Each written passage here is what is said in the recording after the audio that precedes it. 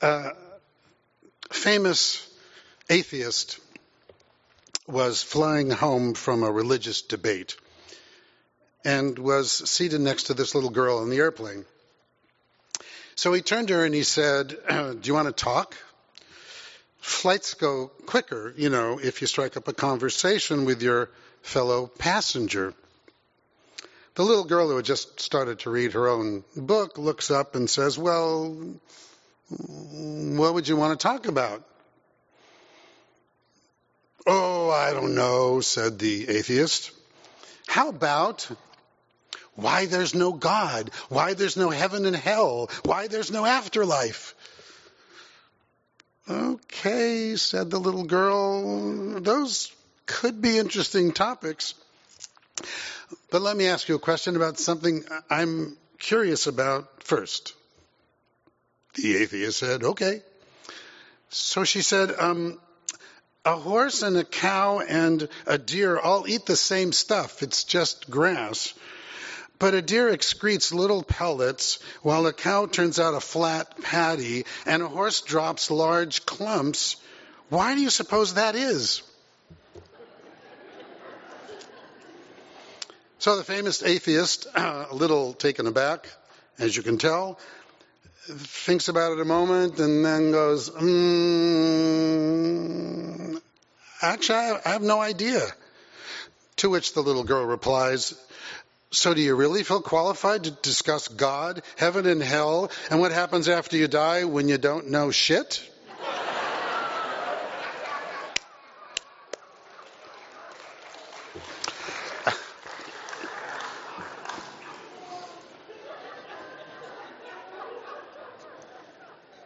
I can get away with anything.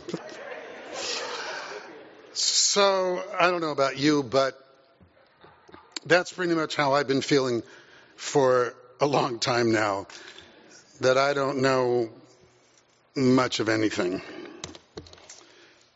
These past few years, there have been so many times when I have actually felt that we're simply adrift in a vast sea of grief, while at the same time living in a kind of Alice in Wonderland, topsy-turvy world. Or perhaps it's the Stranger Things upside down to be a bit more contemporarily relevant. Either way, I constantly find myself thinking that we live at the exact same moment, both in a consumer heaven and a communal ethics hell. Consumer heaven? I was officiating at a wedding one Saturday last month at the Ojai Valley Inn, and I noticed this fabulous close-up mirror in the hotel room. It was so cool that the closer you got to it, the brighter it got. So all I did was I picked up my iPhone and I tapped a few strokes, and by the time I got home on Monday, lo and behold, that mirror was in my bathroom at home. Communal ethics hell? Have you watched the news at any time in the past 5 years? So last January, my new favorite poet, Amanda Gorman, wrote in the New York Times, "If you are alive, you are afraid. If you're not afraid, you're not paying attention. The only thing we have to fear is having no fear itself, having no feeling on behalf of whom and what we've lost, whom and what we love. Fear can be love, trying its best in the dark. So do not fear your fear. Own it. Free it. The truth is, hope isn't a promise we give, it's a promise we live." Indeed, hope is a promise we live if we're brave enough to hope in spite of the headlines on any given day in America.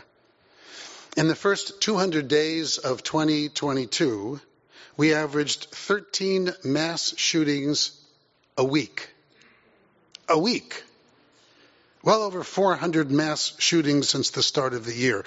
Hope is a promise we live if you're brave enough to hope in spite of the, 6 million or something deaths from COVID across the world, or the 40,000 deaths in America just last year from automobile accidents alone, or the estimated 100 deaths in the U.S. last year from overdoses alone. Should I go on?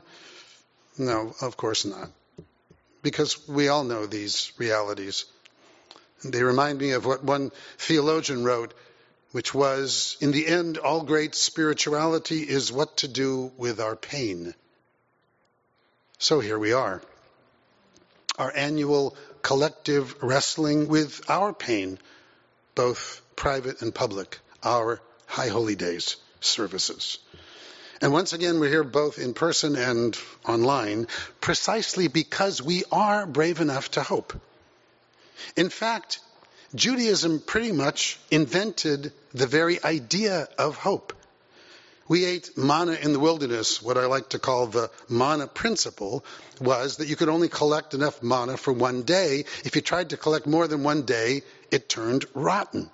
So we learned from the very inception of Jewish civilization about hope and faith, that all we can ever do is live one day at a time and have the faith that there will be enough tomorrow to continue life's journey together.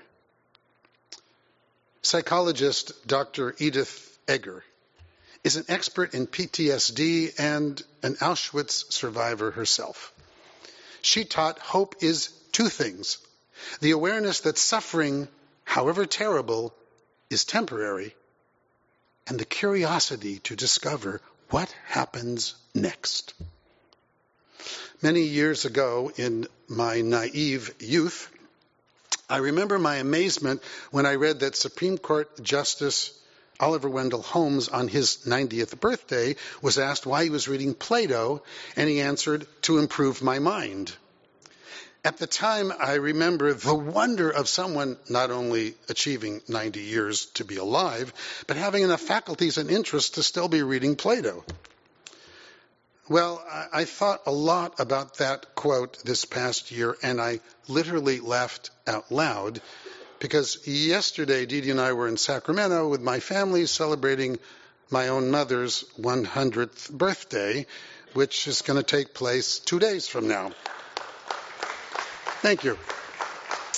So when Frank Buckle turned 100 and people asked him his secret, he replied, "When you feel like you're going to die, don't." You probably remember when Norman Lear famously turned 100 this year, he wrote, "The meaning of life can be summed up in one word: tomorrow," which goes along with his one piece of advice that clearly stands out above all the rest. He said, "There are two little words we don't pay enough attention to: over and next." So what about my mom? What has she been doing this past 100th year of her life? Studying Spanish. I know. Oh, and the books next to her chair that she's been reading this year, I took a snapshot of them the other day. They are Huma Abedin's Both and: A Life in Many Worlds, Jamie Raskin's Unthinkable, Trauma, Truth, and the Trials of American Democracy, Amy Tan's The Opposite of Faith, and Sunny Hostin's Summer on the Bluffs, among others. So how can I not talk about my mom today and the lessons I've learned from her as we start this new year and she starts her 101th year on this planet? My mom, Betty Sylvia Salter Rubin, is quite simply a phenomenon. She's lived a lifetime of community service and social activism. One of my most vivid childhood memories is as a little boy joining her walking precincts in Santa Monica as she was knocking on doors and encouraging people to come out and vote in some primary. Almost 70 years later, just a few months ago, she enlisted me once again, this time to help her as she wrote 60 postcards to send to some purple state to encourage folks to show up and vote in their primary as well. The more things change, you know. So when we moved to Sacramento in 1965 from Santa Monica, where, by the way, I had just finished 10th grade right here at Samo High, She, of course, immediately became active in our local synagogue, got on the board, was like, I don't know, president of everything, and was an organizing founder of something called the Committee of Concern to fight hunger and poverty in the community. Then she served for over 10 years as the California Public Affairs Chair for the National Council of Jewish Women, lobbying the legislature in Sacramento every day on issues related to women and children and the disenfranchised of society. Believe it or not, just last year, literally just last year, she was the featured speaker at the NCJW installation in Sacramento once again. Oh, and she created this outreach program called Touch of Shabbat that for almost 30 years delivered chicken soup and challah and applesauce each month on Shabbat to housebound AIDS patients. The honorary Darrell Steinberg, formerly the leader of the California Senate and currently the mayor of Sacramento, wrote about my mom, "Countless children, teens, families, and elders have had their lives made better through the direct efforts of Betty Rubin. I've known her for over 30 years, and she has been my role model for public service, inspiring me to ensure there's a voice for those who are disenfranchised and underprivileged." So imagine growing up with my mom as my mom. For me and my 3 sisters, it was kind of like being the caboose on a fast-moving freight train. Actually, I always thought of my mom as the real rabbi of the family. Had she been born in a different time, rabbi for sure. My entire life, to this very day, this very last Friday night, Mom lights the candles on Shabbat by closing her eyes and spontaneously creating a prayer for our family and community and those in need that is powerful, inspiring, and breathtaking in its scope, something that, frankly, I could only aspire to emulate myself. Okay, so here they are. 10 lessons I've learned from my mother that inspire me every day and have always reminded me of perhaps her most important lesson of all, which I'm sure you've heard me say already often, that the most important things in life are never things, they're always, always people, and how we can touch their lives with meaning and purpose. Now, I'm not suggesting that you or any of us should try to be just like my mom. We are all one of a kind. She did it her way, and it's up to you to do it your way to be Jewish, or your way to be a parent, to be a friend, to be you, frankly. For you're a one-of-a-kind, unique human being on the planet, never before existing, never again existing. And so your way is the way to be authentically you. But here are the lessons she taught me, and you can take from them what you will. Lesson number 1, show up. Show up when it's hard. Show up when it isn't easy. Show up when it hurts and is challenging. Show up when it matters. Whether as a parent volunteer at school or den mother for Cub Scouts or Campfire Girls, I have 3 sisters, remember, on the board, or as president of every organization from Jewish Family Service to the Synagogue Sisterhood to Community Relations Council, or simply to sit by the bedside of a friend in the hospital or at a shiva, or delivering food to friends and strangers in need. Show up. Lesson number 2, family isn't about biology or genetics. It's about choice. After my biological father died and my mother remarried, I inherited a new father and my oldest sister. Both parents then formally adopted each other's kids, and then together they had my youngest sister. And throughout our lives together, my mother ferociously taught us and anyone else who ever came in contact with the Rubin family that we were always, always one family, indivisible, bound together by what really mattered. Not biology, but love. Lesson number 3, we too often love things and use people when we should be using things and loving people. My mother epitomizes something that James Baldwin once said, "Not everything that is faced can be changed, but nothing can be changed until it's faced." Our job is to stand up for what is right, whether it's popular or not, and do something to make the world and people's lives better, because that's why we were born. Lesson number 4, lifelong learning isn't simply a slogan, it's a way of life.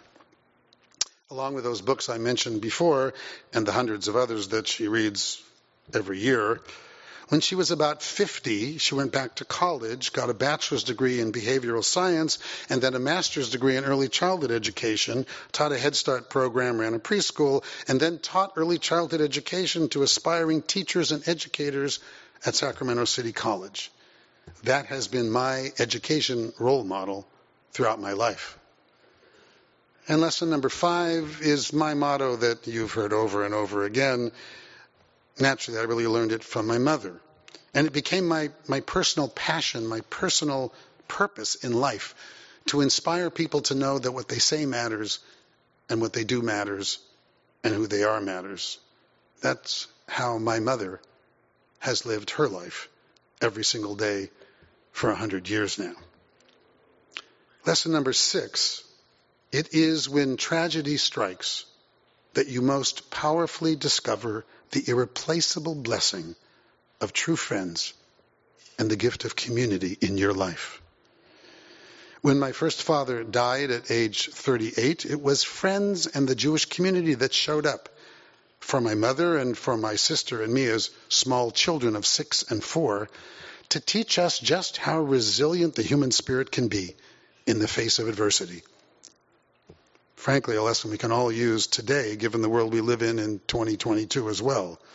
Yes, of course, my mother learned from her mother, who was born and raised in London, the famous British motto, keep calm and carry on. Although when I was in Florida this summer, I saw a T-shirt that said, I can't keep calm, I'm Jewish. Lesson number 7, the transformational power and grounding gift of ritual. My entire childhood, every Friday night, 6 p.m., my sisters and I would be, without fail, sitting at our Shabbat table to recite the blessings. Ritual held our family together through the trials and tribulations and the triumphs and the successes, in good times and bad. The spiritual and emotional bond of being part of something greater than yourself that stretches back thousands of years with wisdom and tools for living a life of meaning is a precious spiritual inheritance. It was my mother's gift to us, and frankly, it's this synagogue's gift to you always as well. Lesson number 8, you can change your life by changing your choices. Anne Frank famously said, our lives are fashioned by our choices. First we make our choices, and then our choices make us. My mother lived by example that circumstances don't define you. Your life choices do. And every day is another opportunity to choose once again. Join a synagogue and reap the rewards of connection to community, as my mother did the minute we arrived in Sacramento, or not. Continue your education at any age, as my mother did, or don't. Volunteer with organizations that improve the lives of children or those unjustly incarcerated or those crushed by poverty or systemic discrimination or any other number of people who struggle physically or spiritually or mentally. And like my mother, your choices will add purpose to your life and can uplift the lives of others as well. Lesson number 9. True love isn't expressed merely by what you say, but even more importantly, by what you do and how you act every single day with the ones you love. To this day, my mother is the best thank you note writer on the planet. Yes, even better than Jimmy Fallon. For every gift, every thoughtful gesture, every visit, every activity, service, or occasion, she eloquently expresses her love and gratitude by hand for the blessings that she still says fill her life every day. Finally, lesson number 10. Ask my mom, and she will tell you that even living 100 years is actually just living one day, and then another one day, and then if you're lucky, another one day. So she will say, make this day count because it's literally the only day. Just today. To fill with family, with friends, with meaning, with magic, with gratitude, with love. It's the wisdom of the traditional Jewish morning prayer that we recite each morning upon waking. Modani lefanecha melech chai v'kayam shechazarta bi nishmati b'chemla rabbe emunatecha. Thank you, God, for the gift of this new day, for returning my soul to me once again, and for having faith that I will make this day matter. So I close, of course, with a story. The first McDonald's opened in Moscow in 1990. Many months of training preceded the grand opening, where they were taught to, quote, welcome the customers. Now, if you've ever been to Russia, as I have, you will immediately realize that this was truly a foreign idea to both the workers and the folks walking in. So the workers were trained to convey this McDonald's welcome message, and the Russian for this translated basically like, your arrival here is pleasing to us. Okay, McDonald's did in fact become wildly successful, but the historic lines of Russians standing outside in the cold just to get in turned out wasn't for the fries or the Happy Meals. The lines became long because customers would not leave. They wouldn't leave the place once they were inside. And when asked, they said the reason was the welcome. Well, that pretty much captures my mom. Everyone feels her welcome. Every day, in every way, with everything she says and everything she does. Remember, it was the 12th century Sufi poet Hafiz who, when asked, what's the meaning of life, what's our purpose here, answered, when all your desires are distilled, you will cast but 2 votes, to love more and to be happy. That is the true lesson and legacy that even after 100 years, my mother gives us every day. To love more and to be happy. And that's the blessing I give from her to all of you on her 100th Rosh Hashanah birthday. Shana Tova Umituka, for a sweet and beautiful new year. And since my mother is actually watching this from Sacramento, I hope you like that. Happy birthday, Mom. From everybody in the congregation as well.